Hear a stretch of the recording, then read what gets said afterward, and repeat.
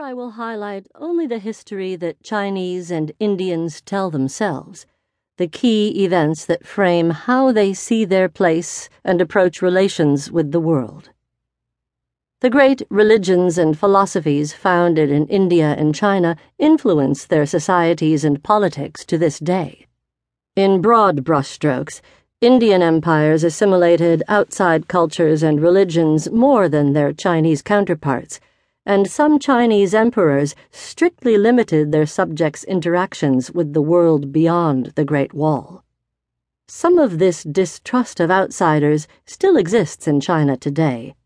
The glories of China's imperial dynasties loom large in China's imagination, especially in contrast to its perceived humiliation at the hands of the Europeans and Japanese in the 19th and 20th centuries. China has some lingering resentment toward the West and is eager to recover its great power status. India, under oppressive British colonial rule for 200 years, seems less compelled to prove that it can compete with the West. Both countries struggled in the early 20th century to create their current regimes, communism under Mao in China, and democracy on the model of Gandhi and Nehru in India. These struggles have left their mark. Gandhi and Nehru's legacy is a pluralist, gentle one, and Gandhi especially is universally revered in India.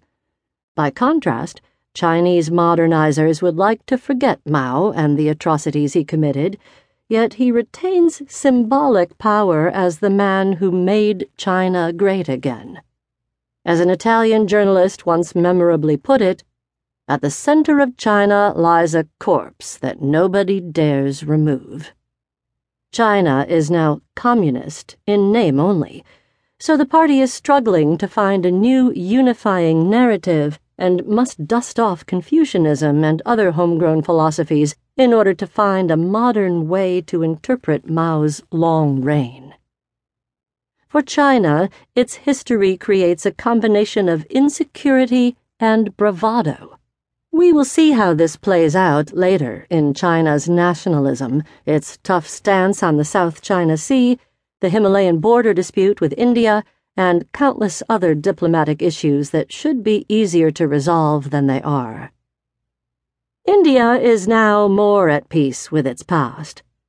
After independence in 1947, it initially reacted to colonialism by closing its economy to what it perceived as Western exploitation. It refused to align with any major power and instead chose to speak for other downtrodden countries as the leader of the non-aligned movement. Some of its older diplomats retain a latent distrust of any large power, including the United States. This pendulum is slowly swinging back to the center with a more open economy and a closer partnership with the West.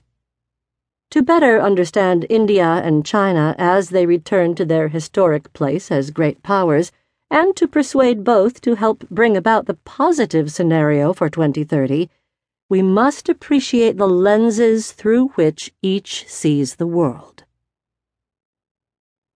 Once, over a 12-course banquet, an erudite Chinese diplomat told me, "Confucius is making a comeback." It seemed an odd phrase to me at the time, but he was right. After a century of trying to purge Confucius because his legacy was seen as backward-looking and hierarchical, the Chinese Communist Party now seems eager to resurrect him. He had a starring role in the Olympic opening ceremony. Confucius is China's way to emphasize its native philosophy and avoid Western ideologies that could undermine the party.